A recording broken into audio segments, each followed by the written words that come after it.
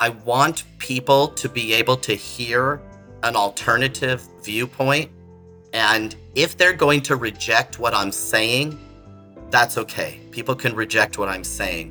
What I hope happens, though, is that they can at least hear it and they can understand the perspective, and then they can reject it. That's okay. We don't all have to agree about everything, but we do have to learn how to live in community with each other. You must be some kind of therapist?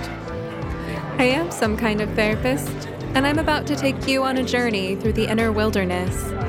I've invited brilliant guests from all walks of life to join me as we investigate, illuminate, and inspire transformation in ourselves, intimate relationships, and the social ecosystems we are constellated in. What you are about to hear may surprise you, so hang on to your earbuds for a hefty dose of sanity in a chaotic world. I am Stephanie Wynn, a licensed marriage and family therapist, branching out and building bridges between psychology and everything else under the sun. It's my honor to have you along for the ride. Let's get started.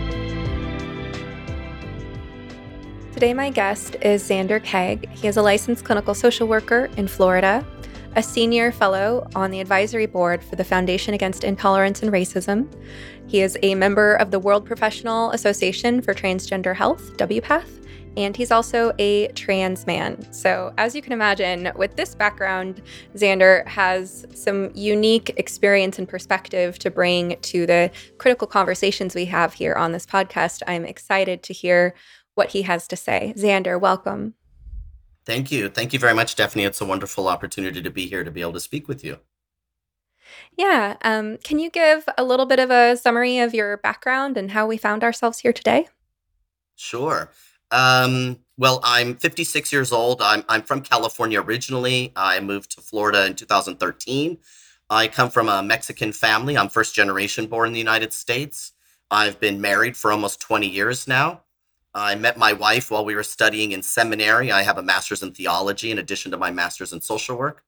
I'm a U.S. Coast Guard veteran. I served in the Coast Guard back in the 1980s. I worked with at-risk kids and veterans and in law enforcement for a number of years before becoming a social worker. So I'm new to the social work occupation. I've been in it for 10 years now, and I'm connected with social workers all over the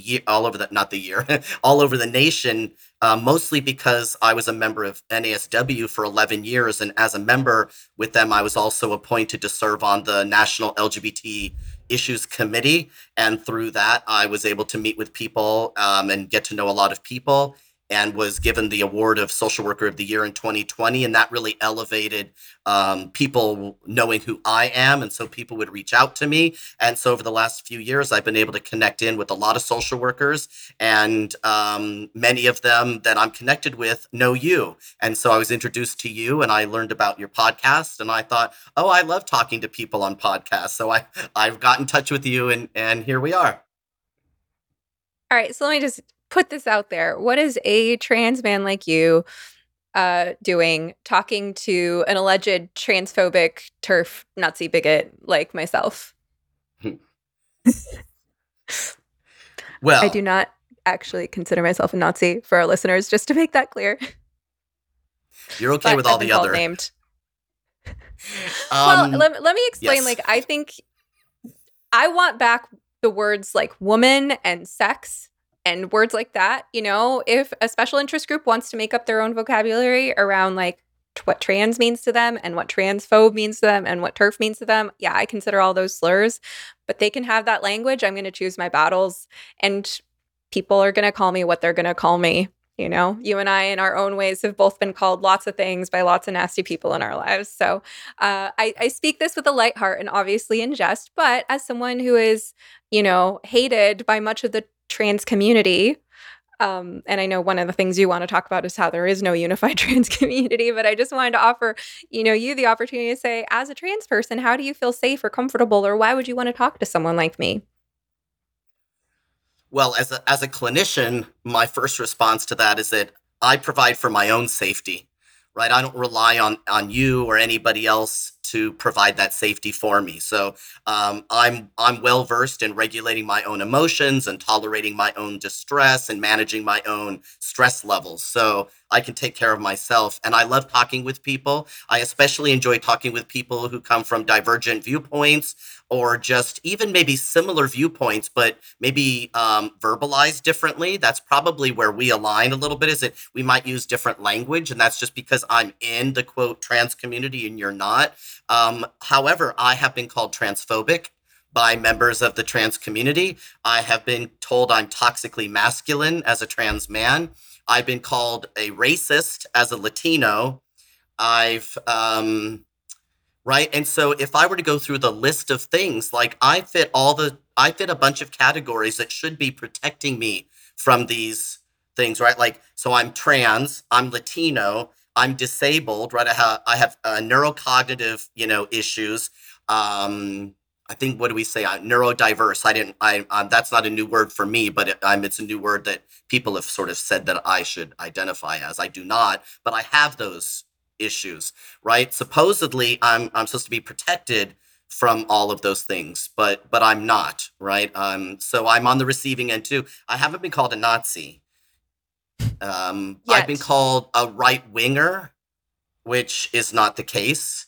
Same. Um, I've been, for me, a right winger would be somebody who's like a member of the Klan, or somebody who's part of the Aryan Brotherhood, or somebody who likes to, I don't know, burn down buildings or something.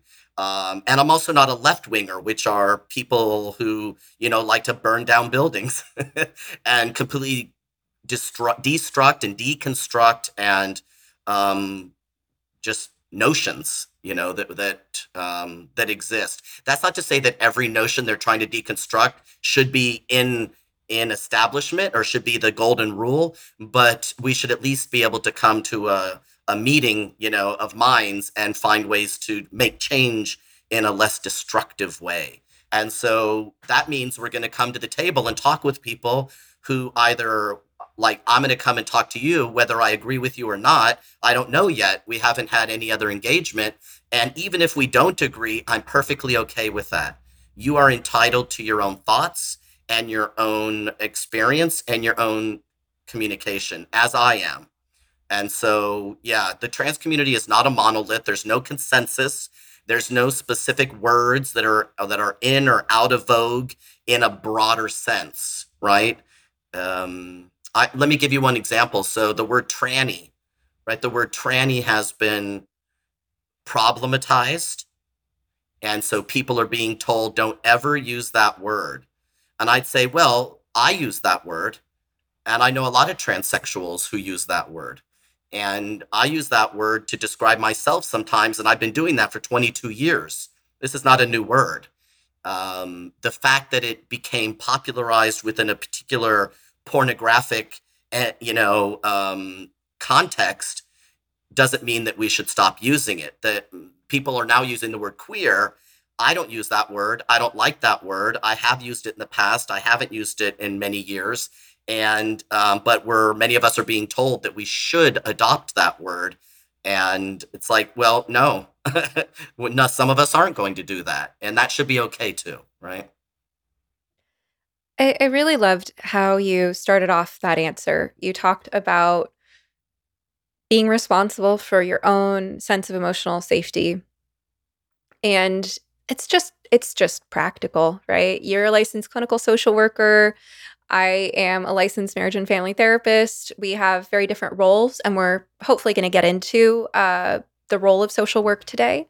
But as mental health professionals of various kinds, we know how important it is to be able to count on yourself, that no matter where you go, who you encounter, what challenges are in front of you, you're going to be okay. Right? It's that Yeah. inner locus of control, and that's something I really worry about. Of course, my haters are, they love to call me hateful. All the negative reviews on my podcast use the word hate, which to me seems like a projection. I don't really feel like I hate anybody. I see trans people as people who have adopted a certain set of beliefs and made a certain set of choices. And I mostly feel concern for the people in that community. And I'm doubtful that those choices are the right choices for many people.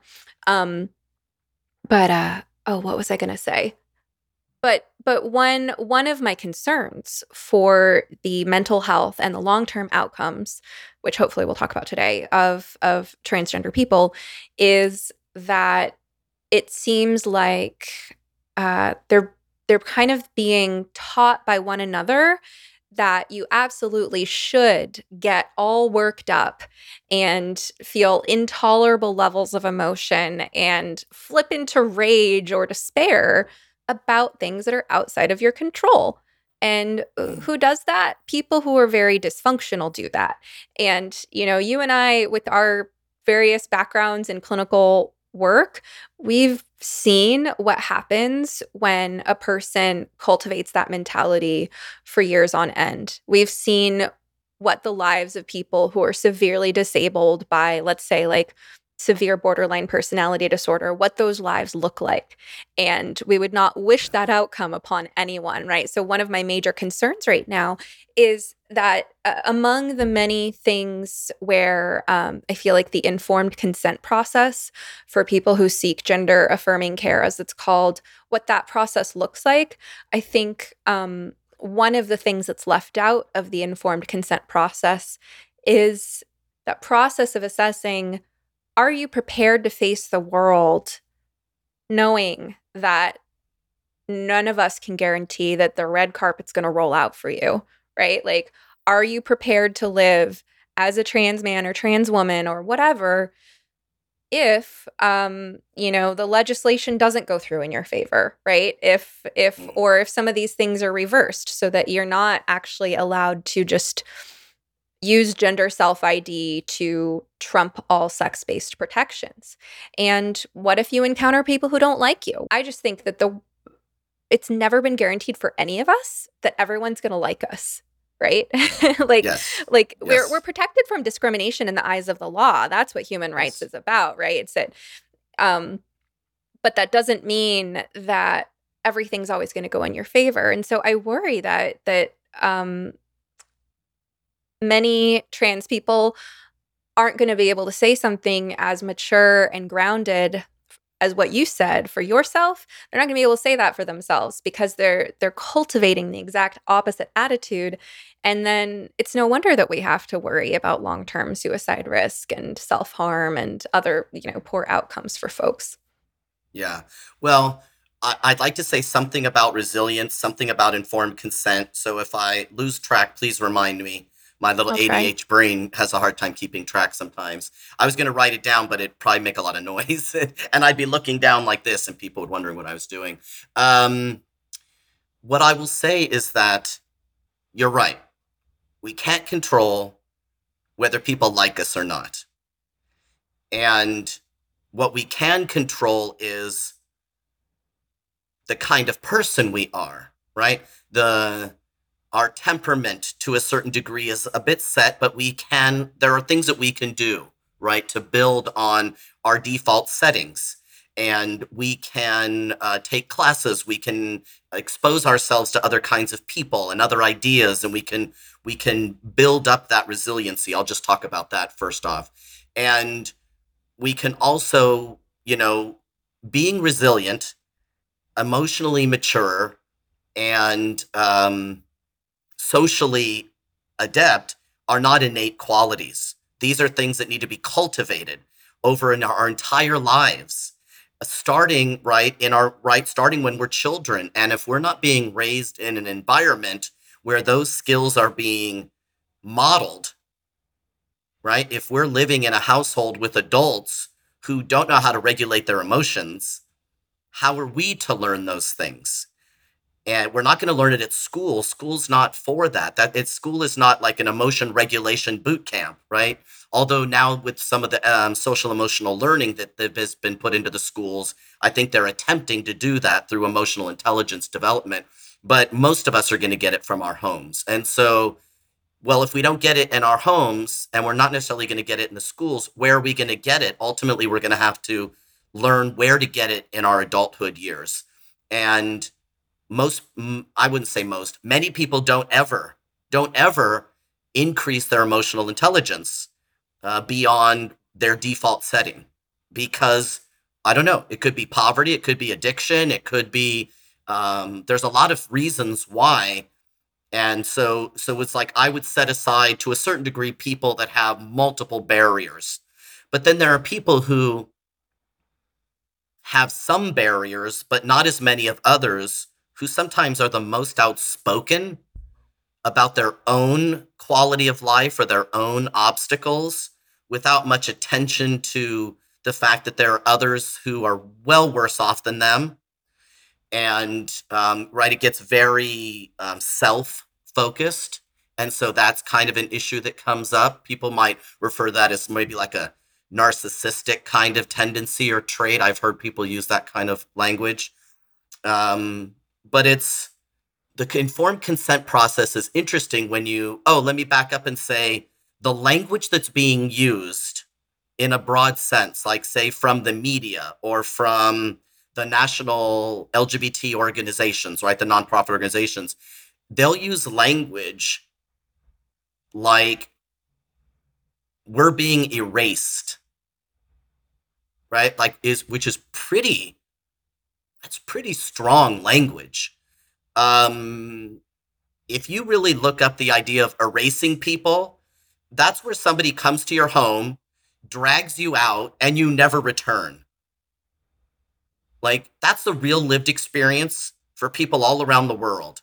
So we're elevating language.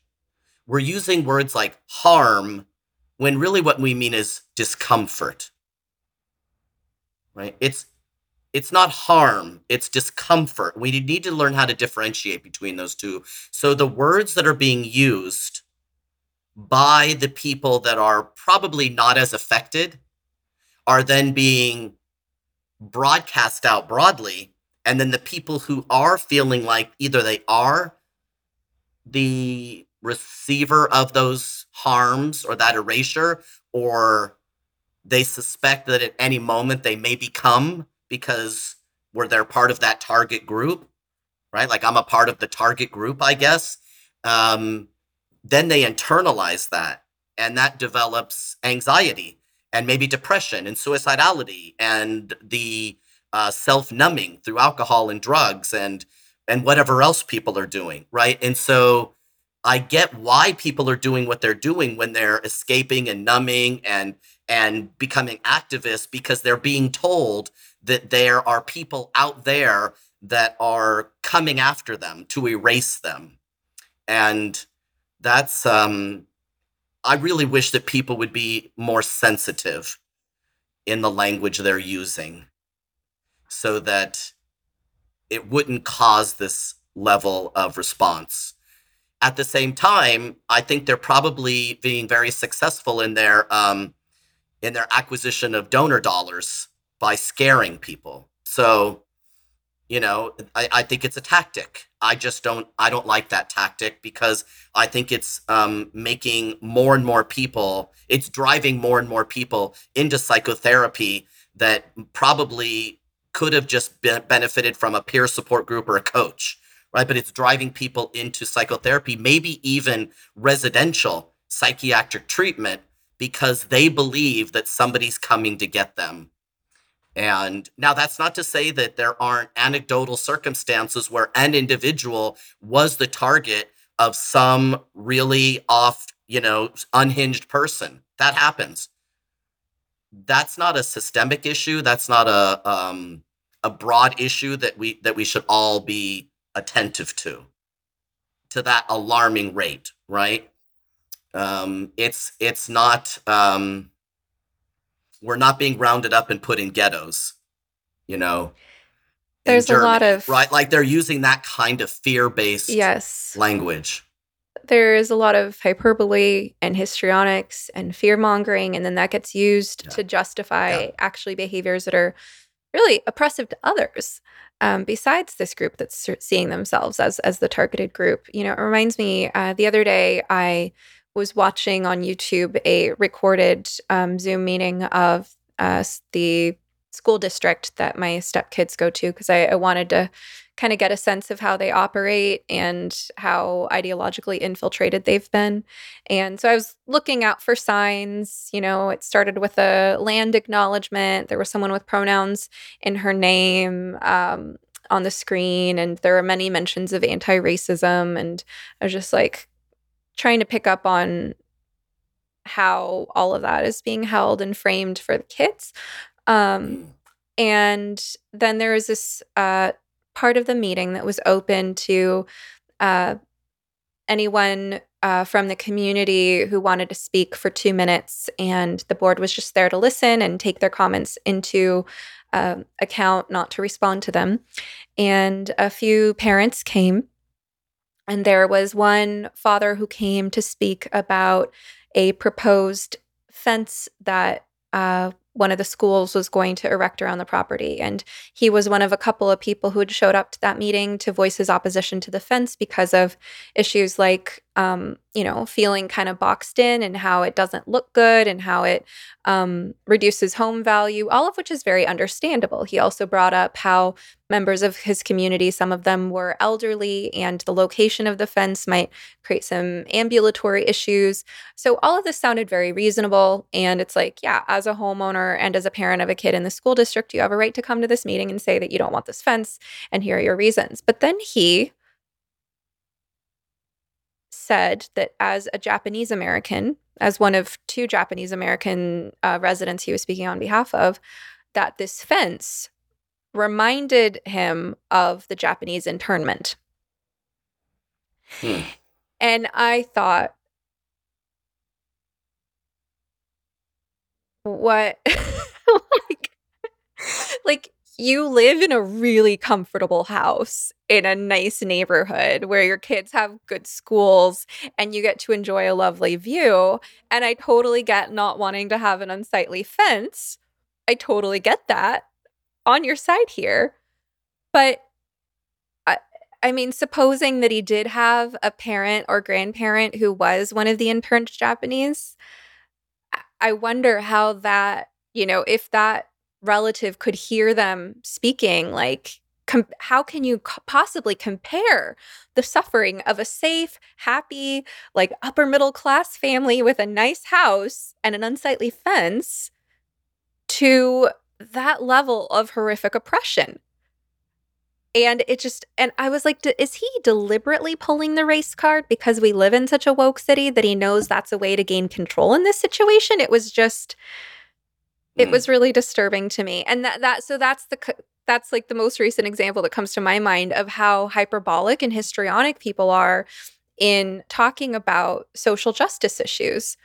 Yeah, I mean, of course there's the transgenerational transmission of trauma, right? So you learn about how, one generation experiences a direct trauma, and we hear about it in African American community, Hispanic community, Jewish community, Japanese, like all the different, indigenous communities. It's like there's one particular generation going pretty far back that had, the most direct, and then it gets a little more, becomes more and more indirect to a certain degree. But if through all the generations, what's transmitted is not just the stories, but the emotion and the way you ought to feel about it, right? If there's no working through that level of trauma, that is, it's horrible, right? The Japanese internment camps was it's quite a blight, in our history. Even if at the time it seemed like the right thing to do because we're at war with Japan. I mean, this is, in times of war, nations do things that.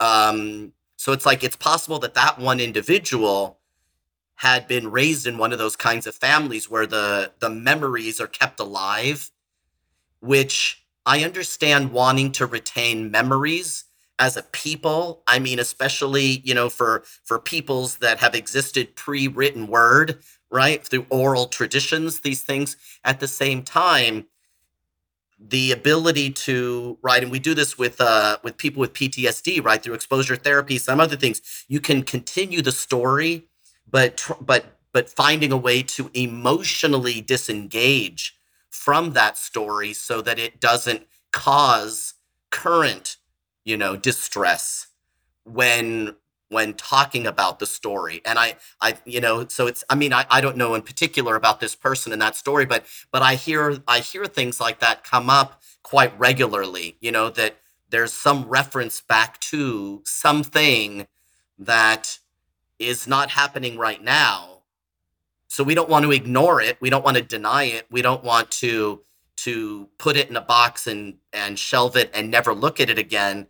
At the same time, we can acknowledge those things, but they don't have to have such an emotional impact on us today, even if we want to experience it emotionally, but not to the degree that it's impacting our physical, our emotional, our mental, and our social well-being. That's when you can see that people have not acquired a skill set for emotion regulation, distress tolerance, stress management, things like that.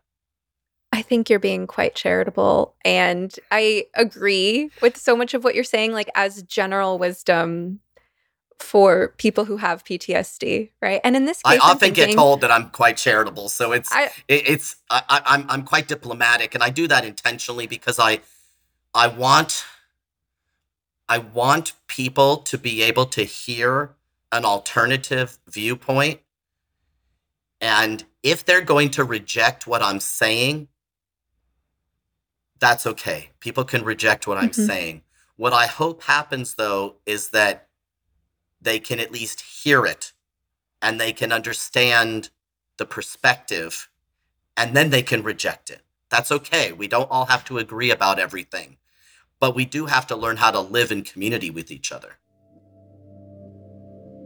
If you were to come to me as a client and tell me you were feeling grumpy, irritable, lethargic, stressed out, or unfocused, I'd want to do a thorough assessment of your lifestyle. And one of the first elements we'd look at is the quality and quantity of your sleep. You need at least a good 7 hours of refreshing sleep every night in order to be your best self. There are many things that can get in the way of that. A demanding job, a new baby, or just plain bad habits, for example. But if you're having difficulty falling or staying asleep for the simple reason that you're too hot, you're too cold, or you and your partner don't agree on the temperature, look no further. I have just the thing for you. And since this is not therapy but a podcast, I can actually sell you stuff. So I'm going to genuinely recommend that you check out the Pod Pro cover by 8 Sleep. It's the most advanced solution on the market for thermoregulation. The cover can adjust the temperature on each side of the bed individually for you and your partner based on your sleep stages, biometrics, and bedroom temperature, reacting intelligently to create the optimal sleeping environment.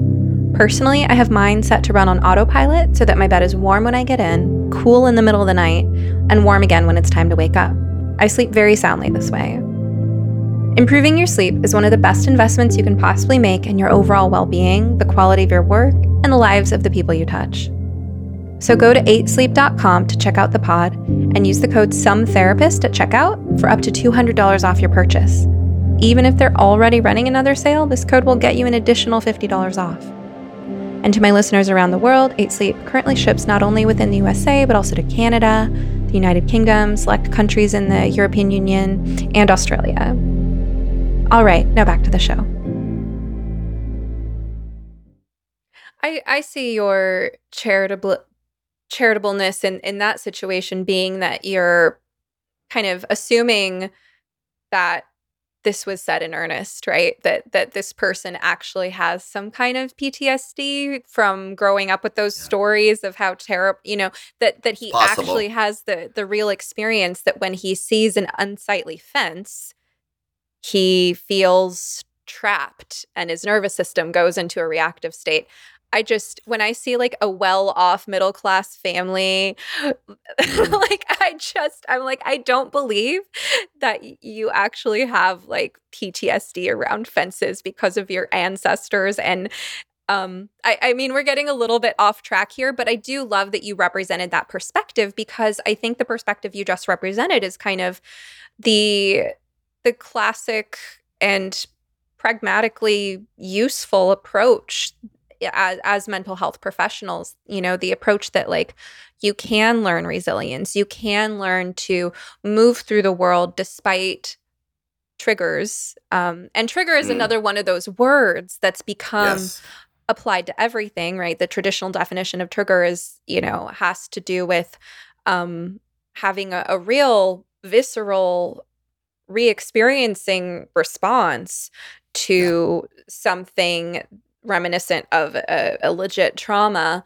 And now it's just like, I just feel like people are taking these mental health concepts, like the idea of a trigger or the idea of any diagnosis, and kind of spinning it to mean things that are actually not helpful. Because, okay, supposing, let's take that at face value. Let's say that that is a legitimate trigger for you, and anything can be a trigger for, I mean, I've worked with someone for whom a certain popular song was playing while a certain horrible thing happened. And so, Yeah. you can never Yeah. know They'll make that, that like, association, and yeah, that's in the brain, yes, right. but But we does, can we can dislodge that connection. yeah, yeah. And but instead, it seems like the culture is kind of heading in this direction where anything that could be labeled a trigger is now like, we have to just eliminate it from human life and from our vocabularies, and we just have to kind of pad the world. I feel like we could get lost down that track, though. I remember you wanted me to bring you back to informed consent, because you said Yeah. you were going to say Yeah. something about resilience, which you did. What were you going to say Yes, I about did. informed consent? Let me before I talk about that, let me just mention, in 2015, in November, if you remember what was happening in November of 2015, there was an election. I had a call from a friend, or maybe an email, but I think it was a call from a friend a couple of days after the election, and they told me they had just purchased a gas mask and that they hoped that I was ready. And I was like, I said, ready for what?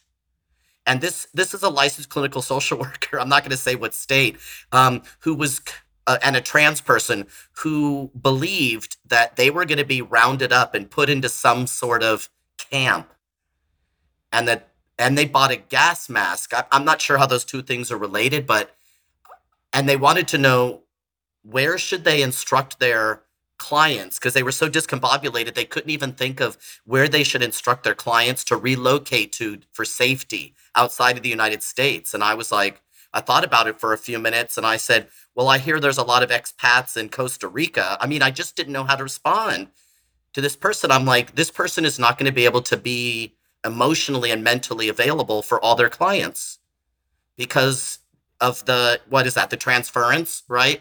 Yeah.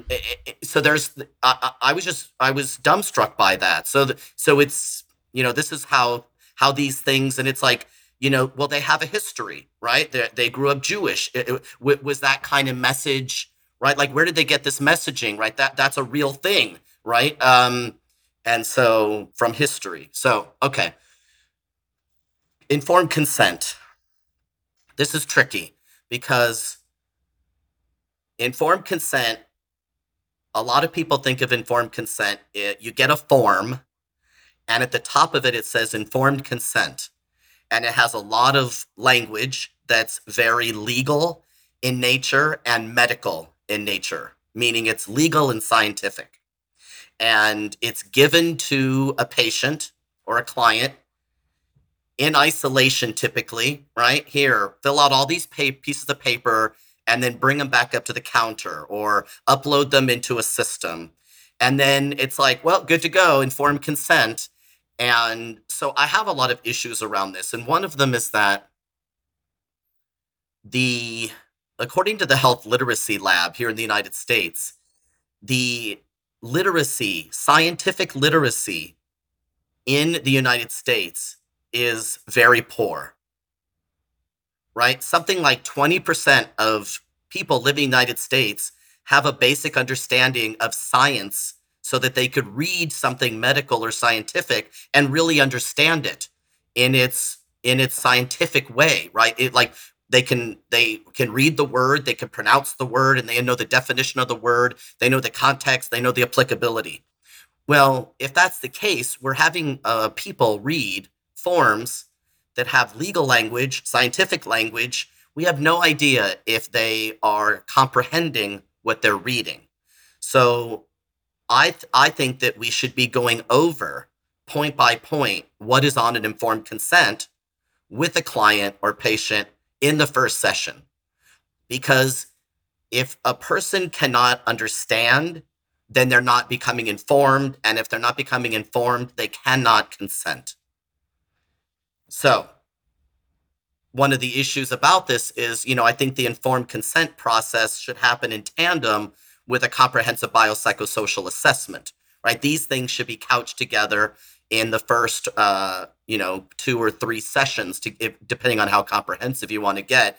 And so I don't think that that's happening in large numbers. I do not think that when a patient goes to see a surgeon, when they fill out that informed consent form, that the provider is actually sitting down with them and giving them a lot of information. For example, I heard a story yesterday from a much older trans man. He's in his, I believe he's in his 60s. I'm in my 50s. And he was in communication with a trans person in their 20s who had just had a pretty complicated surgery, not chest reconstruction or top surgery, much more, complex surgery. When they got home, they didn't have any supplies, any medical supplies.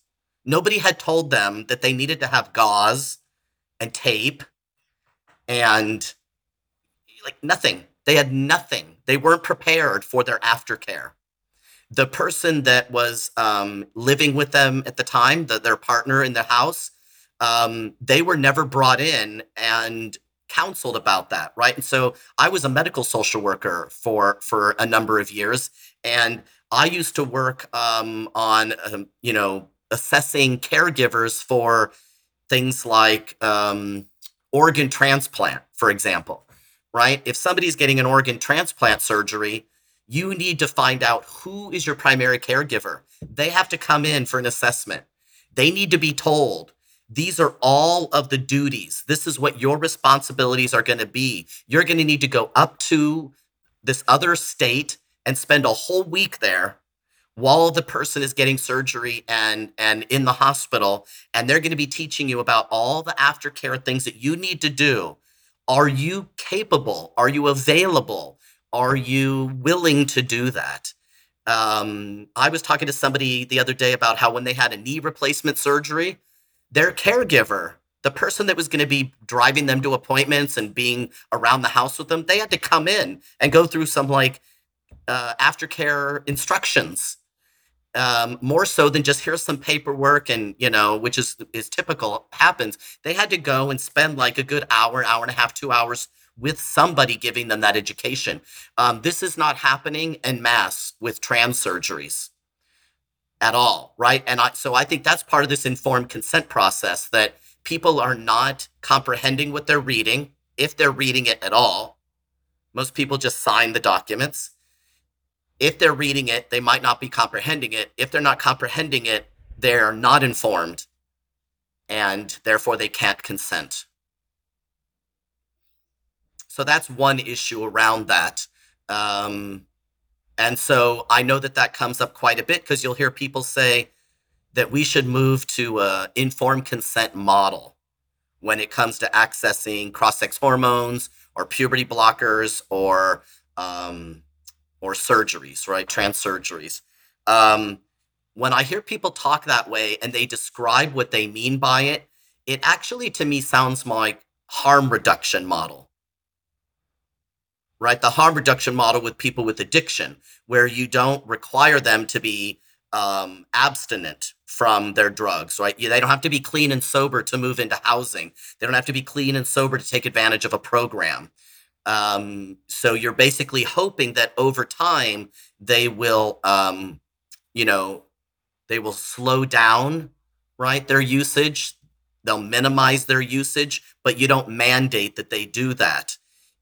So I think that when it comes to informed consent with like hormones and surgeries, I think there are issues around addiction, issues around stability in your life, right? And so if they say, well, a trans person shouldn't have to go through psychotherapy in order to get access to hormones and surgeries, well, that's true for people who don't have comorbidities.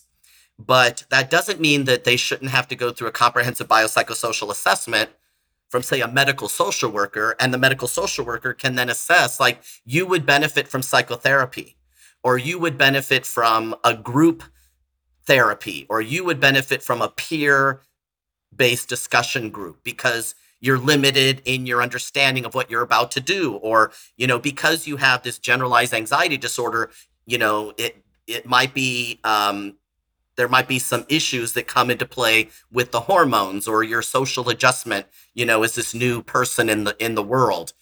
And so that's not happening because people haven't separated out biopsychosocial assessment and psychotherapy, because it all gets called mental health.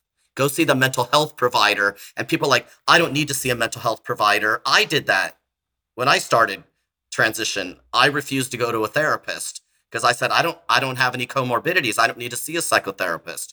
I was living in San Francisco and I was able to bypass that system. I now recognize that I could have benefited from at least having somebody to talk to as I was going through that, at least the first 3 to 5 years. That's very disorienting. At least it was for me. It was a very disorienting process to go from being, a very visible masculine woman, a lesbian in the world, to and a Latina one at that, to now becoming what people perceive of as a white, straight, cis man. That's a very disorienting process and experience. So I could have benefited from that. And so ultimately I did check in with a therapist along the way, a couple of them, just sort of on my own, but I could have benefited in the earlier days from that. But I was ignorant of that for myself. So, yeah. On the subject of your transition this morning, I was watching one of your interviews with Fair, and I didn't finish it, but you had said that you did not have a history of childhood dysphoria. You didn't feel like you were in the wrong body. You were just a butch lesbian. But that at the age of 39, the reason that you wanted to transition was because you were just so tired of all the sexism and homophobia that you experienced for being a butch woman in the world. So you just shared a little bit just now about how you felt like you didn't think you had any comorbidities at the time. You realized in retrospect you could have benefited from help with the adjustment, which, I mean, no kidding. Mm. But like looking back, I mean, you've radically altered your body and you've done the social transition. It would probably be oversimplifying it to say that you did that because of sexism and homophobia. But I mean, looking back, how do you feel about that decision and what motivated it and what it's cost you or what it's given you? Oh boy, there's a lot there. You'll have to remind me again if I get off track. It's so difficult to talk about transition and the coming to an awareness of something within yourself that is called transsexualism or transgenderism or gender dysphoria, or at the time, gender identity disorder. I really didn't like that language, gender identity disorder. I just didn't want to be labeled as somebody with a disorder, right? That was big problem for me back at the time. I wasn't a social worker back then, right? So this is pre becoming a social worker too, and so I had more of a layman's understanding of those kinds of things. The idea of being born in the wrong body never suited me. It didn't fit me. And you probably heard, other people haven't heard the video. I had encephalitis as a child, right? I took the MMR vaccination. I contracted rubella, which is the R in MMR, and I had severe seizures. I was put into a medical coma. When they took me out of the coma a couple weeks later, I was paralyzed on the entire left side of my body. So I had to learn how to walk again, talk again, read again, because I was also blind in one eye for a period of time. It took me about 2 years to get back to not what I was previously, because that never happened, but enough so that I could go home and continue with physical therapy, occupational therapy, speech therapy.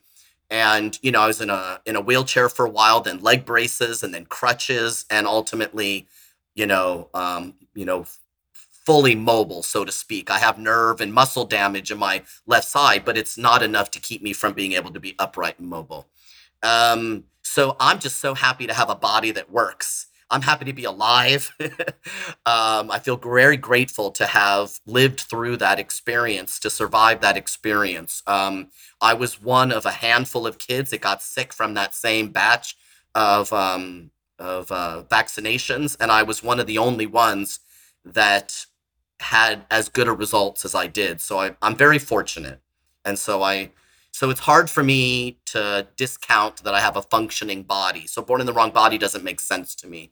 I also, all of my memories from childhood were just wiped clean with the encephalitis, right? For those of you who don't know, again, see, this is science language. Encephalitis means inflammation of the brain, right? So that obviously has an impact on certain things. And for me, that one of them is memory. So I don't have memories of my childhood. But from what I gather from my parents, my mother is deceased and my father has dementia. So this isn't recent. This is from years ago. I wasn't I wasn't displaying any particular outward signs, and I have no recollection whatsoever if I had any internal sense of some incongruence. What I do know from what my mother told me and my grandmother on my father's side was that after the encephalitis, I had a significant personality shift. And that personality shift resulted in me going from being a very quiet, self occupied kind of child to a very outwardly sort of engaged and aggressive child. So I had a major switch as a result of that encephalitis. So by the time I was 18, that kind of evened out and I was okay. But I was kind of a what people would call a tomboy. I don't know that that's very in vogue anymore, but I was a tomboy, and in my family that was okay. Enough so that nobody said anything to me directly. I learned years later that my aunts and my mother didn't like it at all, but my father, who raised me as a single parent, was okay with it. So he left me alone. So it's like I didn't have any of that resistance coming at me, which would have maybe caused me to um, rebel, maybe like rebel against gender notions, gender stereotypes. I was also in school in the 70s being told things like, girls can grow up to be anything they want. We could become astronauts and we could become, we could do anything we wanted, right? And so that's how I went through life. And for me, I just fell into, I was masculine in my presentation, just sort of naturally. It wasn't something I did. It wasn't a performance, as people might talk about now. And I also found that I was attracted to females, other females. So I was in lesbian relationships. And that did suit me just fine. I really didn't have much problem, many problems with that. I encountered a lot of homophobia. That is true. And of course, sexism, but that's sort of, I don't know, par for the course in some sense. Um, but it really did start to take a toll on me. And it's the only way that I know how to make sense of what I did, because when I was hearing other people's stories, when I was reading about other people's stories, when I watched films about other people's stories, I couldn't relate to any of them. And so when I couldn't find a story I could relate to, I had to figure out how to tell my story. And I'm an external processor. So it's possible that if I spent a good long time with a group of people just talking about my life and my experience and my transition and all, I might be able to come to a better, more accurate description, but it's the only one I've been able to land on up to now. And that's because I can just remember that experience where it was just it felt so heavy that I remember I said to somebody once, as soon as I started taking testosterone, I felt like I had lifted 100 pounds off me. I felt like I was wearing one of those like metal, coverings, like the knights, like I was walking around the world with that. And as soon as I started taking testosterone, before any changes at all happened, I just felt like I had lost 100 pounds from me. I really did feel weighted down by the like going out into the world and feeling like I was always on the defensive. It was becoming really, really untenable. But I never had thoughts of killing myself. I wasn't self-medicating with drugs and alcohol. Like, I wasn't doing any of those things. But it was like maybe an accumulation of it. And they weren't micro. These aren't microaggressions I was experiencing. I had a bottle hurled at my head while I was walking down the street. I had people calling me names. I was being harassed in the bathroom by women and girls. I was not accepted for a job once and told, it's because you're too masculine. I can't send you out in front of the kids, right? Like, I was being told these things I was seeing looks in people's eyes that I thought, I can't read minds, but see, that's what happens. I'm walking through the world and I'm thinking I'm on the receiving end of negativity. So I started to see it everywhere. And so when people looked at me, my interpretation of their looks was disgust, contempt, fear, right? Because if I was in the women's bathroom and a woman walked in and she saw me, she was frightened sometimes. She thought I was a man in the women's bathroom, and she was scared. Well, that's an awful feel. I didn't like that feeling of knowing that people saw me and were afraid. Um, right? Because at the time, as a woman, I understood that feeling, right? Of encountering a man in the women's bathroom. And so I had seen a documentary called You Don't Know Dick, and I had looked at a book full of photographs of trans men called Body Alchemy. These were both in the mid 1990s. And I sort of filed that information away like, oh, so these are people who were like little girls and teenage girls. And then in their adulthood, they took hormones and went and lived as men. I was like, well, that's interesting. But it never occurred to me that to do that until years later. I didn't start hormones till 2004. I saw the movie You Don't Know Dick in either 95 or 96. So that's a pretty big gap. And I was around the trans community. It just didn't. It was a very different kind of community then. But I'd like to be able to learn to talk about it, maybe in a different way that doesn't make me sound like I was a victim of something, because I don't like that framing. Mm. But again, I I was perfectly satisfied with being masculine. Uh, the only thing about me is how I look and sound. I dress the same way I dressed then, right? My gender hasn't changed at all, which is why I don't call myself transgender. I call myself transsexual, even though technically my sex hasn't changed. I'm still a female, biologically, or my sex is XX chromosome is my sex. But I live in the world as a man. My ID says I'm living in the world as a man. So socially, I'm walking that space. I have to say, you have the most massive beard I've ever seen on a trans man. Yeah, well, I'll tell you what, I've never shaved my face. So since I started taking testosterone, it's just been growing and growing and growing, and it gets thicker and thicker like a year ago, there was a gap between the hair here under my lip and my beard. There was a gap here. Now it's filling in. It just constantly gets thicker and thicker as I get older and older. So it for me, it took a lot of years. I think it was 6 years on testosterone before I had something that was like a good beard. And now it's been almost 18 years. So Um, yeah. It does sound like from your story that if you'd lived in a world that was more accepting of butch women, that you might not have chosen to transition. But it also sounds like you don't see yourself as a victim.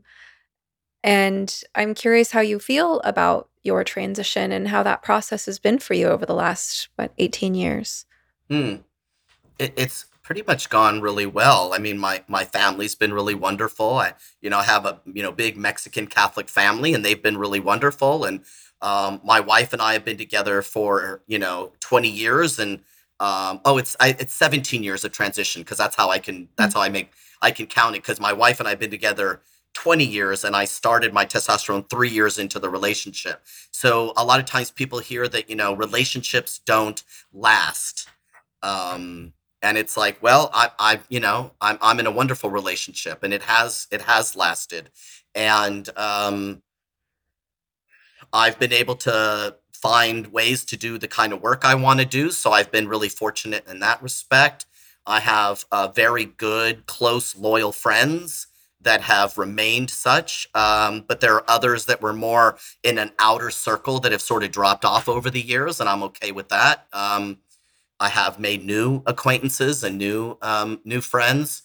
Um, for the most part, I medically speaking, I've been also very fortunate. I haven't had any adverse effects from the hormones at all. As a matter of fact, for me, what I noticed almost pretty, not immediately, but pretty early on in my hormones, within the first couple of months, is that my mood just leveled off, and it's just stayed leveled off. Now that doesn't mean that I don't have experiences of if I'm watching something very sentimental or very touching on a TV or movie, I can get teary eyed. I'm not unable to cry like you hear some people say. And that's not to say that I don't get angry. I get angry. It's just that I don't live in a state of massive fluctuation in my mood.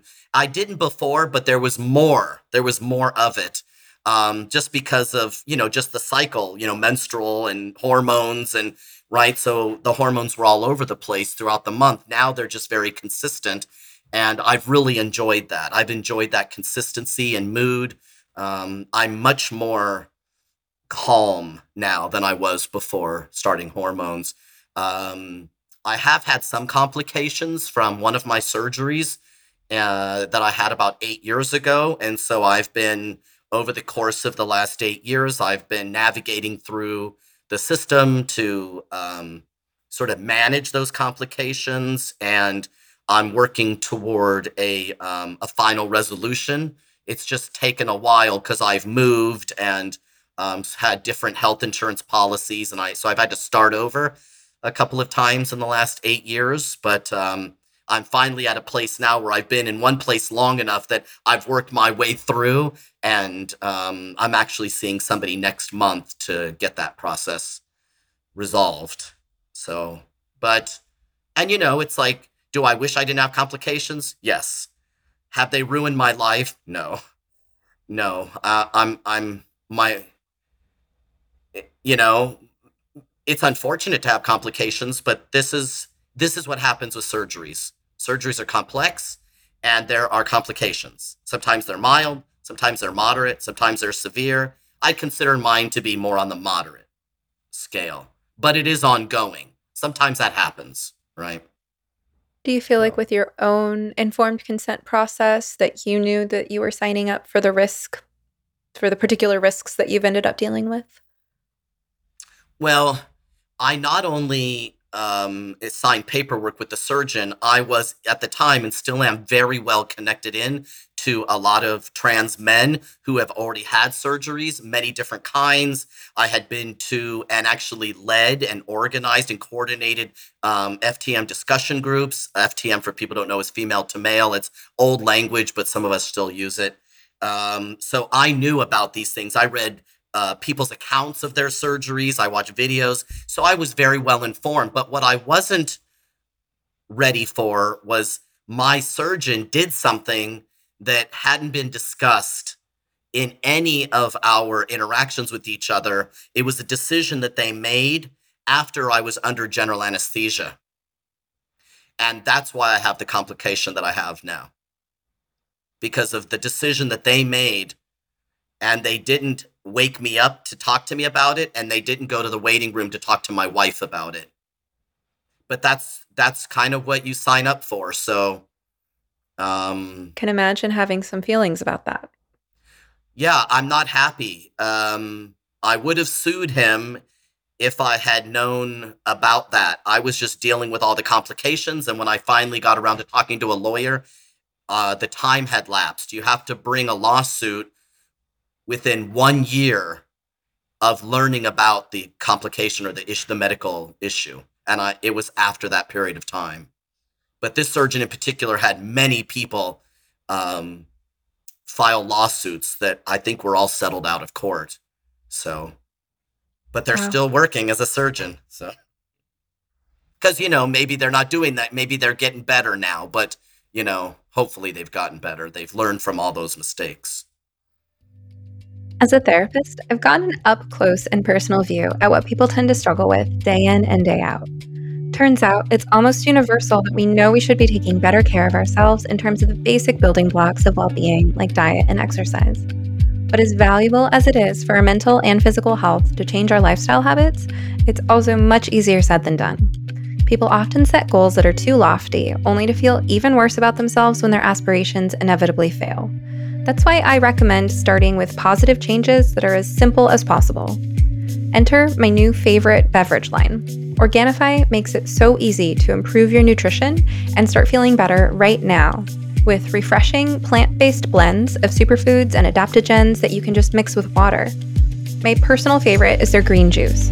It contains moringa, ashwagandha, chlorella, spirulina, wheatgrass, beets, turmeric, mint, lemon, and coconut water.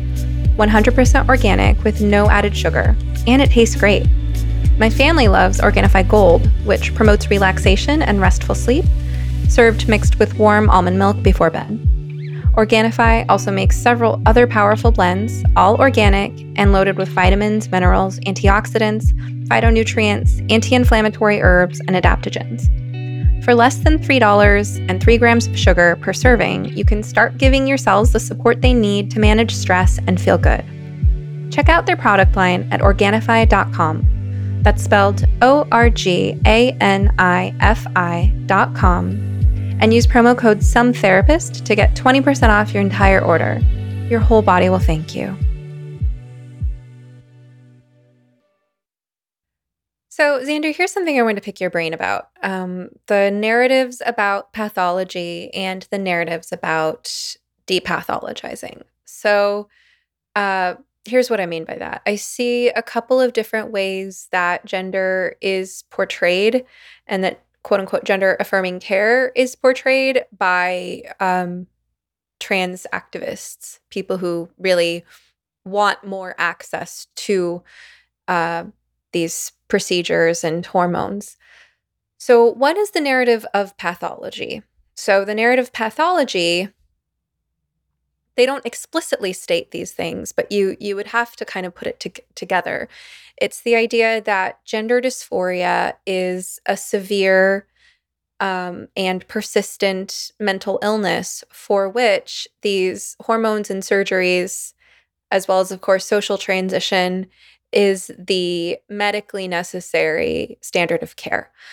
So in this way, it's kind of akin to something like cancer, right? With a cancer patient, the doctor is going to recommend things that are otherwise invasive, costly, come with high risk of complications. They're going to recommend such extreme medical treatments only if the cancer patient has, a severe enough condition to warrant that, because that's what's going to save their life, right? So the narrative here is we need gender affirming care for all these quote unquote trans kids now because it's life saving, right? There's the narrative about suicide. And so it's this story that's very medical, and it asks us to believe that gender dysphoria that there's no other treatment for it. There's no less invasive, less costly, less complicated treatment for this mental health condition. Now, I could tackle that narrative, right? I could rip that narrative to shreds, but it's just one narrative, right? The other narrative is there's nothing wrong with having a different gender identity. In fact, it's a wonderful thing to be celebrated. When you're born, the doctors assign you a sex at birth. It's very likely that they've gotten it wrong. And if they've gotten it wrong, we celebrate you coming out and telling us who you are, because you know who you are. And tell us your name, tell us your pronouns.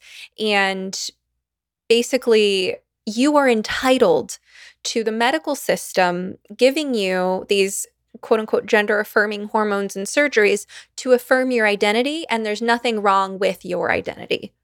Right? So in this narrative, we're completely covering up the fact that these are, once again, invasive, costly, come with complications and health risks, and that you're asking taxpayer dollars to fund these treatments, or that you're asking, the money people and their employers pay into their healthcare plans to fund these things, right? So it's like we're going to use these medical resources and the kind of medical model to treat something that we don't want to be seen as a pathology. We don't want to be seen as a disease, as something that there's anything wrong with, which is like a mixing of worlds that doesn't make sense to me, and I feel like is really logically problematic. But one of my concerns about how trans rights activists behave is that whichever one of these narratives seems to suit their purposes at the moment is the one they go with, and then they flip rapidly back and forth between,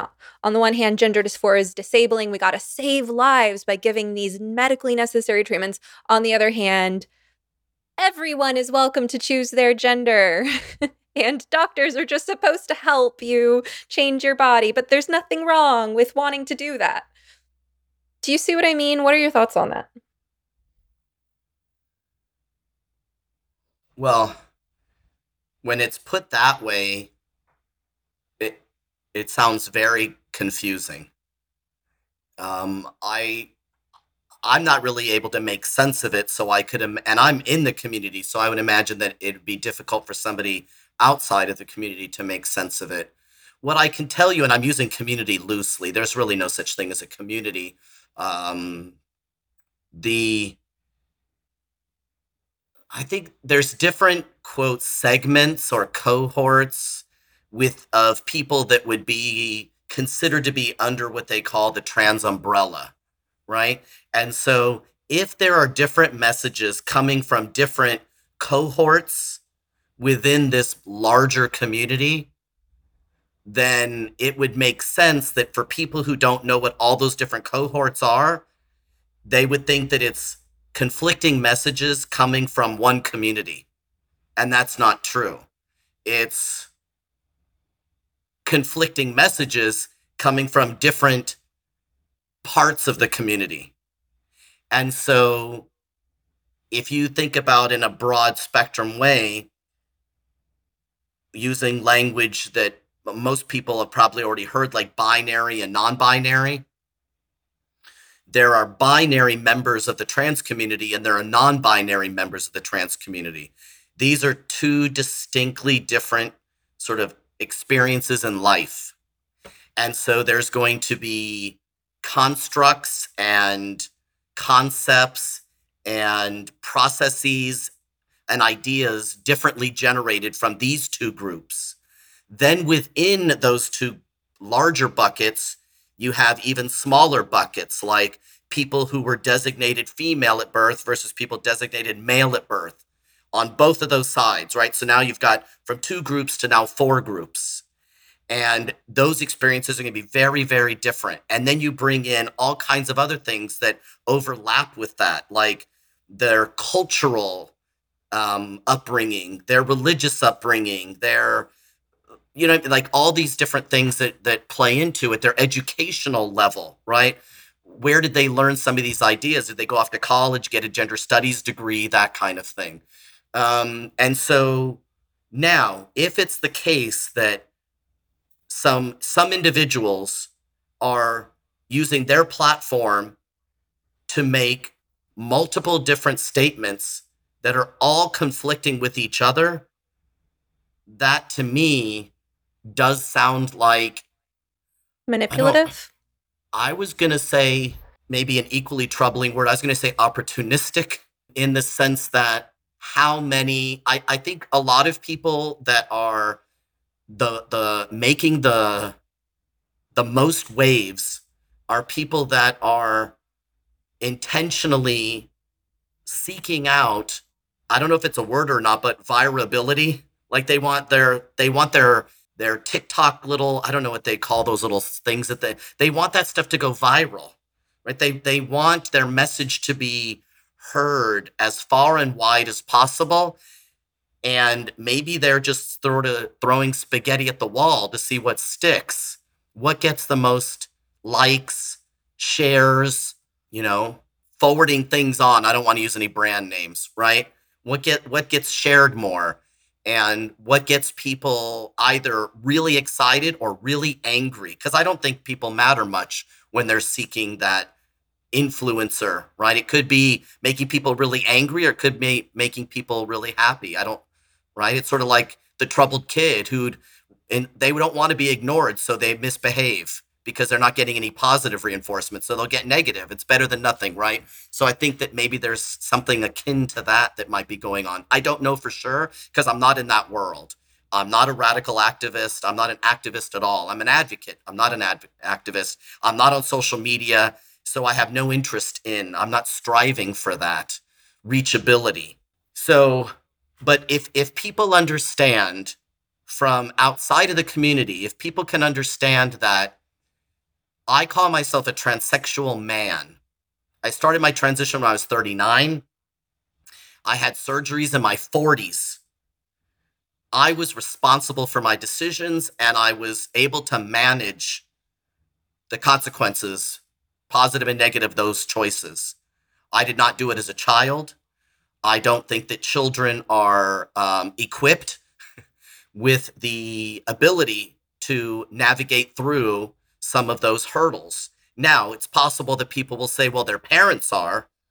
And it's possible. Yes, it's possible that some of these kids have parents that can help them navigate a complex, life changing situation.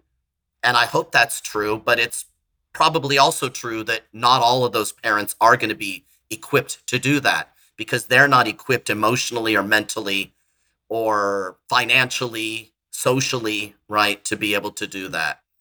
I don't work with children, so I tend to stay out of the lane of talking about children, but I do know that that's a very sensitive topic. It's one that FAIR is definitely talking about. And so I'm involved in those discussions. I personally don't think that schools should be acting like um, paraprofessionals in the mental health sense in the classrooms. I think they should be focusing on academic subjects in the classrooms. I think if schools want to incorporate, teaching kids how to do conflict management and how to regulate their emotions, that they should bring in specialists. I don't think that's the job of a teacher. I also don't think it's the job of a teacher to be talking about gender identities and sexual orientations with children. Um, you know, I hear people say pretty often that if you don't have anybody that you can relate to, right? Like kids need to look up and see somebody. They need to be able to see somebody in roles of authority in their classroom or out in the community or on the television. They need to be able to see these representations to understand who they are. I think that's probably true for some people, that they don't have a good sense of self without that external, but not all of us. I didn't need any external confirmation, validation, or representation to develop into knowing who I am and walking the world that way. That doesn't mean that I haven't changed, literally changed. That doesn't mean that I was happy with everything, but I didn't need that. And so we have to be able to differentiate between some people need externalized or external validations. And maybe we can teach those people how to find that from within by helping them to bolster their self-esteem, right? Their sense of self, identifying their core values, these kinds of things. But that, that's a different topic. But I think a lot of these messages, which may either be confusing or conflicting or probably opportunistic, or what was the word you used? Manipulative. Um, yeah, manipulative. If that's, we can't dismiss that that's not necessarily the case for some people. Then I would say, the who the message is coming from, there's going to be a different way to handle it. Can I And ask? this is something that we're dealing with internally as a community, which is why people like myself and Buck Angel and Blair White and many other people have become much more involved, and both of them way before me. Right, I've been behind the scenes for years and years. They've been out in front taking most of the hits. And but we're not a monolith. There's no consensus. That means we have some internal tensions going on in the trans community, so to speak. Right. So this is not just external people scratching their head wondering what the heck's going on. It's happening internal too. I hope you've been enjoying this episode of You Must Be Some Kind of Therapist podcast. If you like what you're hearing, now's a great time to like, subscribe, follow, rate, review, or share. You can also support the podcast by visiting sometherapist.com/shop, where you will find goods and services I have personally curated to support your well-being and enrich your life. We're just building the shop, so check back periodically and feel free to suggest recommendations. All right, now back to the show. So a couple directions I want to go. One is I'm curious, out of those kind of two belief systems that I described, which you more closely subscribe to, whether you believe that hormones and surgeries are medically necessary treatments for a condition of gender dysphoria, or whether you believe they are sort of elective personal choices, whether you believe everyone should pick their gender, all this kind of stuff I want your feedback on. I also am interested that you brought up Buck Angel and Blair White, because earlier you described the binary versus non-binary split within the trans community. And I read you as binary because you're so obviously male presenting.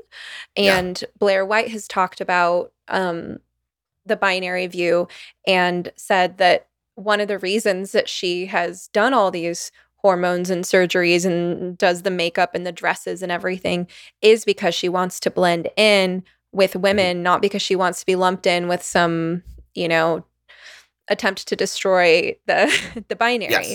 Yes. And Buck Angel is another one of those people who's very masculine presenting. Yes.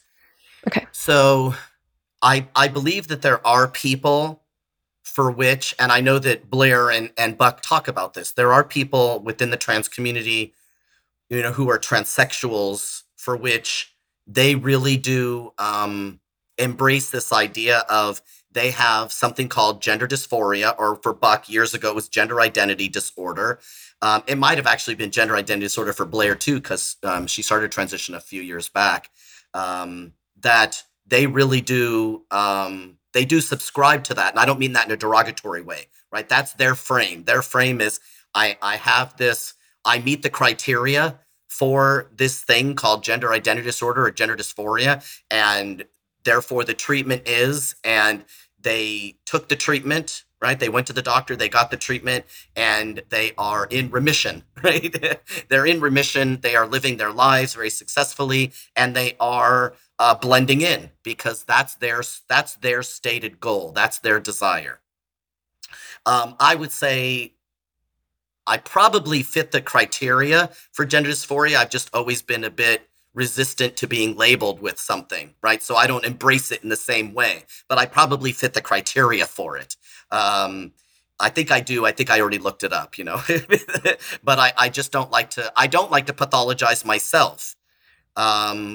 At the same time, we've worked so hard over the last, what, 15, 20 years to destigmatize mental health. And so there are people who can now accept that they have a generalized anxiety disorder or major depressive disorder or something like that, rather than not seek treatment and not, right? So it's done really wonderful things. On the flip side, you have people who sort of wear their generalized anxiety or major depressive disorder like a badge of honor and use it as more of a way to excuse bad behavior, or right. So I'm not likening this to the gender thing, but right. So there are variations in how people are going to use this destigmatized movement of mental illness.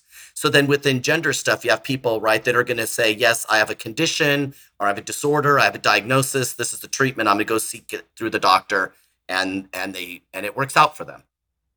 But then you have people who, I think I'm in the middle of this, which is always interesting because I find myself in the middle of a lot of things, right? So it wasn't as if I just one day said, I'm going to change my gender, because again, for me, my gender didn't change, right? I was masculine presenting. I'm masculine presenting. To me, that's what gender is. I talk about gender as far as gender roles, gender expression, gender identity.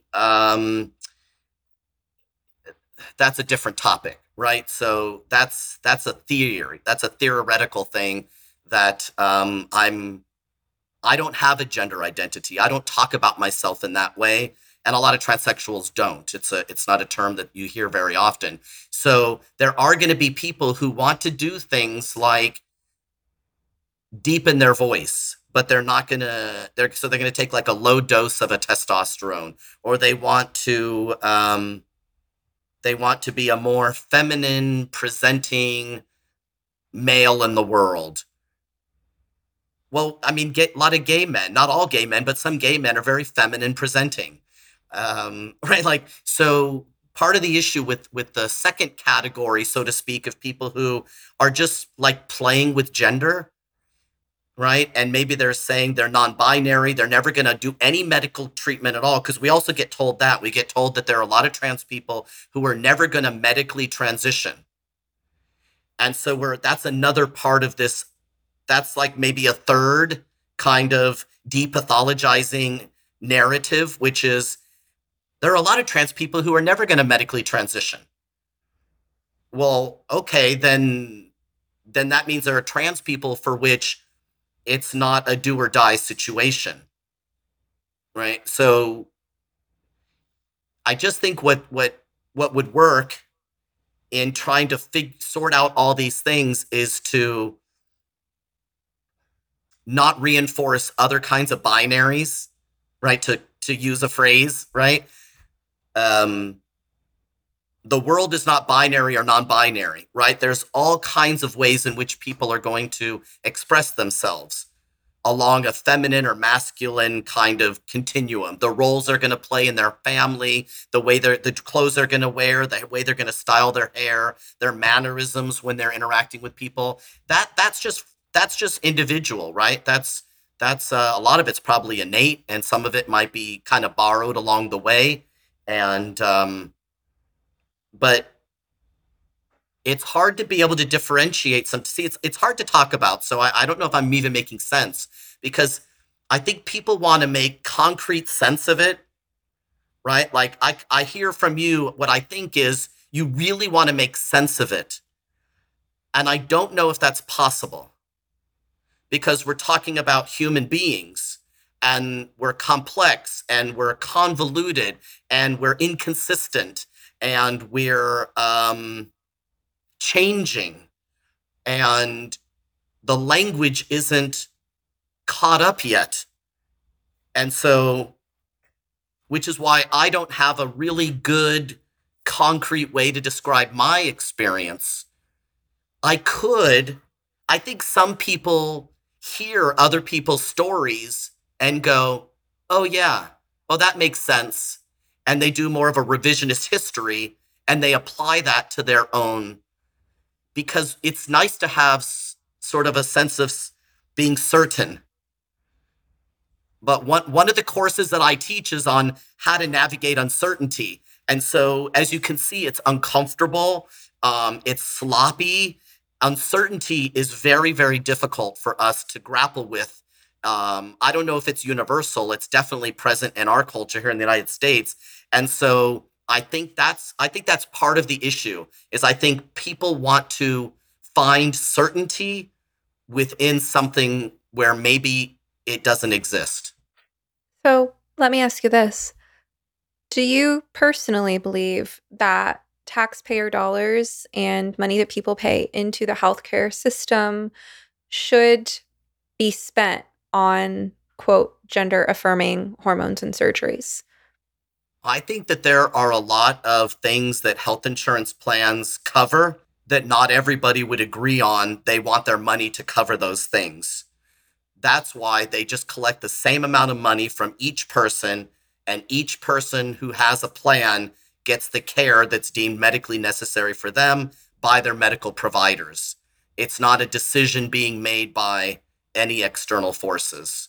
So then, But not all well, health plans cover gender services that would be for transgender people. So not all plans do right, so that currently brings us back to still. the question of medical necessity, right? Like, Yes. because Yes. and this is where we probably disagree.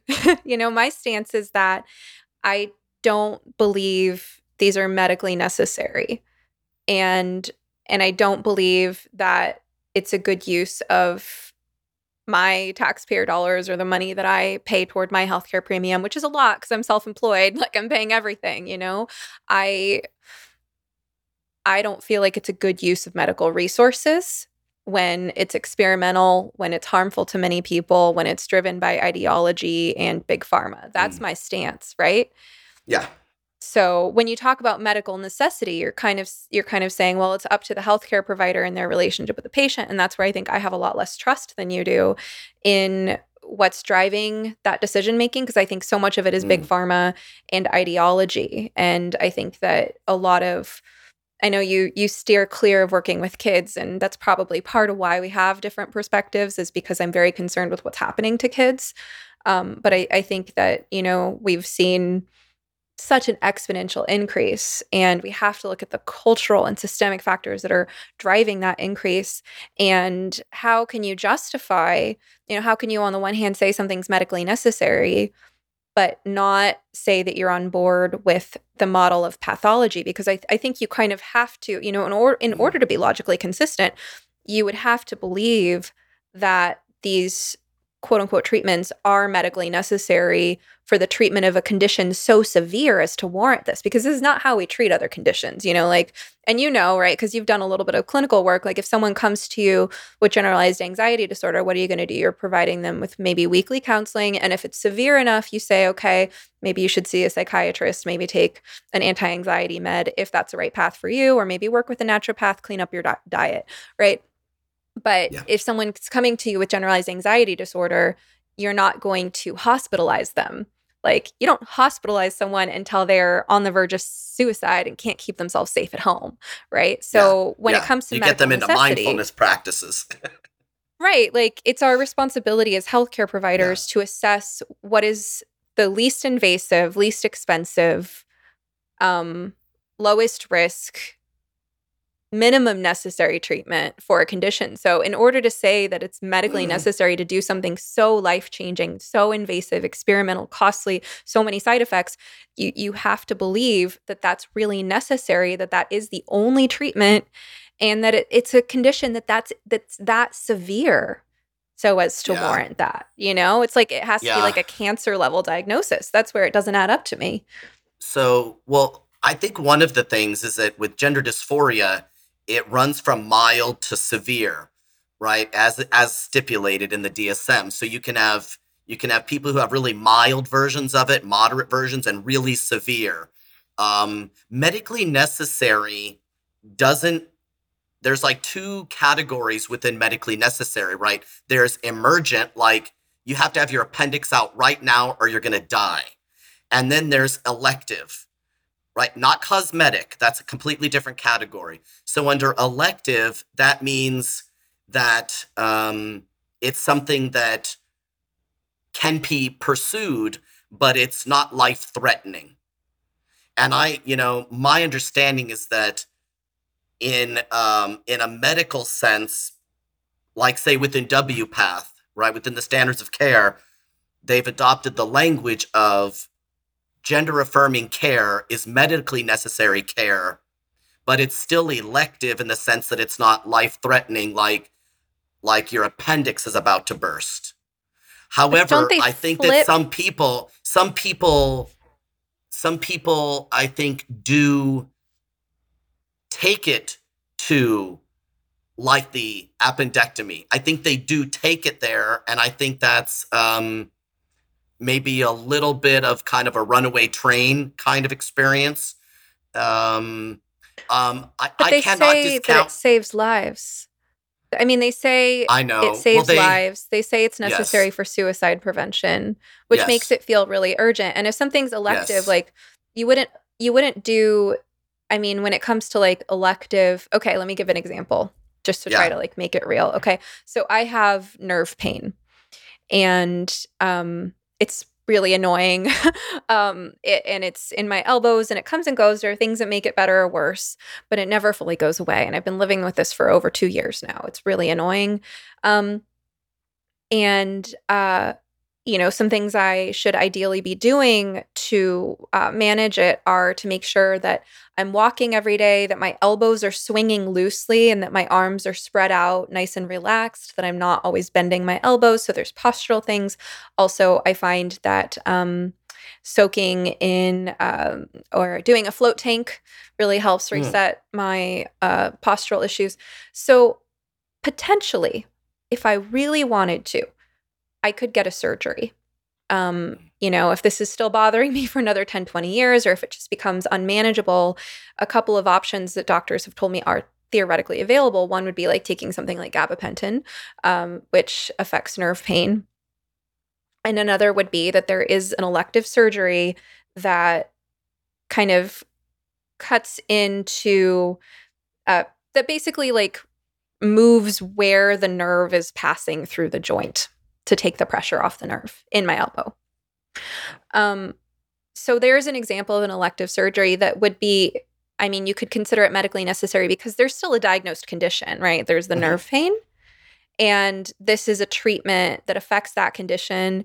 And then it is really my decision as the patient to say, like, how disabling is this condition? How much is it tormenting me every day? And it is also the doctor's job to be able to take a patient like me and look at the prognosis. Like they wouldn't recommend that elective surgery 6 months into this condition, because Yeah, at first it's yeah, like six months in, they're like, let's give it another 6 months. Right now it's been more than 2 years. They're like, well, you can either keep living with this or at some point in the future, if it gets bad enough, if you want, you can have a surgery. But I feel like there's still that delicate balance of like what makes the benefits outweigh the costs of doing something more yeah. invasive. Well, it's before surgical procedures that would be considered like gender affirming surgeries. Just let's just use the language. That's not how I talk, but let's just use that language. So prior to them being covered by health insurance more broadly, people were spending years saving up money to get surgeries. I mean, I know trans men that spent 4 to 10 years working two jobs to save up enough money just to get chest reconstruction or top surgery, right? Because it was $10,000 and they needed to take a couple weeks off of work. And, so it's very expensive. And so would they have liked to have gotten it earlier? Sure. Was it a bummer that they had to wear like a compression t-shirt, or a binder, they call them, for all those years? Yeah. Was that what they had to do? Yes. Right. And so I think there was sort of a built-in system back in the day that insurance didn't cover it, so it took time to get the funds for it. Also, the way the standards of care used to be is you had to function in the world. You had to do what was called first a real life test, and then the language got changed to real life experience. In previous versions of the standards of care, you had to live in the world for a year before you could even get hormones or surgeries for sure. right? It depended on people interpreted it, right? And because they're not rules, they're standards, they're guidelines. But once the insurance companies got into it, that's when I noticed some of this language shifting to using terminology like medically necessary and life saving. And I think it's because it's the only way the insurance companies would cover it. And with the insurance companies covering it, it made it more financially accessible to a broad range of people. And because at the time, the only two groups of people who had access to surgeries were either the people who were well off or the people at the other end of the spectrum through Medicaid.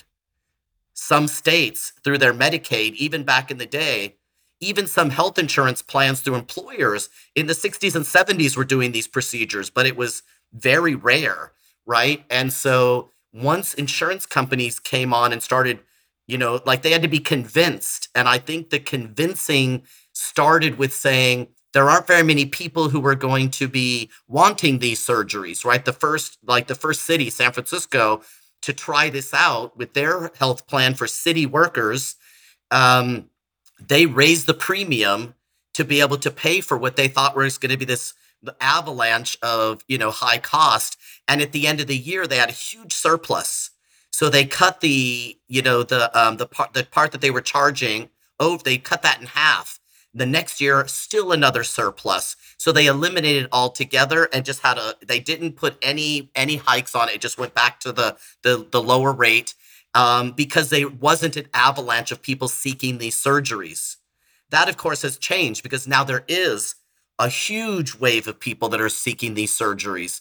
And so there's a different issue to contend with. But I think that in the beginning, I think there was an attempt by advocates within healthcare systems to get insurance companies to provide this care for people.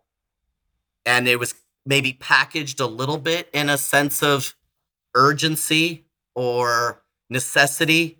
But that language it's changed, and it's sort of like I was saying with the organizations that are scaring people, right? They've found a way to use language that connotes urgency and the direness of it. For example, I've heard outside of the medical context, but within the sort of social justice context, I've heard people are now starting to use the word terrorize. They're being terrorized. And I'm like, do you even know what terror is? Like, so they're using this word and they're completely obliterating the reality of what it is to be terrorized, to live in terror. And so I think this escalation of language is both in the social movement and also in that medical movement. And I think it was a means to an end. We want more coverage, more broadly, but it just kept going and going and going. I mean, it really has. There's no reason for me to deny that there isn't some function of profitability from big pharma, or ideology getting into the mix. I think those things are present in a lot of issues. So how could we just outright deny that they're not in this issue also? I have no way of knowing that they are or they aren't, but my history of advocacy, and my time on the planet says, probably. I just don't know the degree because I haven't researched it. I haven't looked into it. But it you know, monetary gain is, we're a capitalist society. So monetary gain is a driving force in how we function. And I do know that ideology is, in the community. And so I do know that a lot of the conflict and the tensions and the disagreements and the things that are happening within the trans community are because of the heterodoxy versus the orthodoxy elements, or individuals, orthodox and heterodox individuals in our community. I count myself among the heterodox. Well, Xander, this has been fascinating. Thank you so much for joining me today. Absolutely. It's been an honor and a privilege. I've really enjoyed it. I hope that, I definitely learned some things from you and about your perspective and about some of the ways in which you are interpreting and hearing the messaging that's coming from people that are part of my community, again, so to speak. So it's helpful for me to know how the messages are being heard. I think it's important Mm, for us to pay attention to that. mm, I And appreciate I'd love that. to keep And so, talking. Yeah. yeah, where can people find you? You say you're not I on have social a media. Do you have a I'm not. blog or, No. I have a but you have a few website. other interviews, right? Yeah, because I'm a part of the Foundation Against Intolerance and Racism. People can find me and the work that I do at fairforall.org. I have my own website, which is zanderkeig.net. I'm on LinkedIn. If you call it social media, that's my one place. For those of you on Locals, look me up on Locals under Zanderology. And yeah, All right. Thanks, Zander. thank you. I hope you enjoyed this episode of You Must Be Some Kind of Therapist podcast with Stephanie Wynn, LMFT. This podcast is produced by Eric and Amber Beals at Different Mix. Special thanks to the talented musician Joey Pecoraro for our theme song, Half Awake. At sometherapist.com, you can find more information on any topic, guest, resource, product, or service you've heard of here today. You can also follow me on Twitter or Instagram at sometherapist. If you would like to ask a question, suggest a topic, be a guest, or invite me to speak, you can email us at hello@sometherapist.com. You can also send us a voice memo with your question, and we just might play it. Of course, just because I'm some therapist doesn't mean I'm your therapist. This podcast is not a substitute for medical advice. If you need help, ask your doctor or browse your local therapists online. And whatever you do next, please take care of yourself. Eat well, sleep well, move your body, get outside, and tell someone you love them. You're worth it.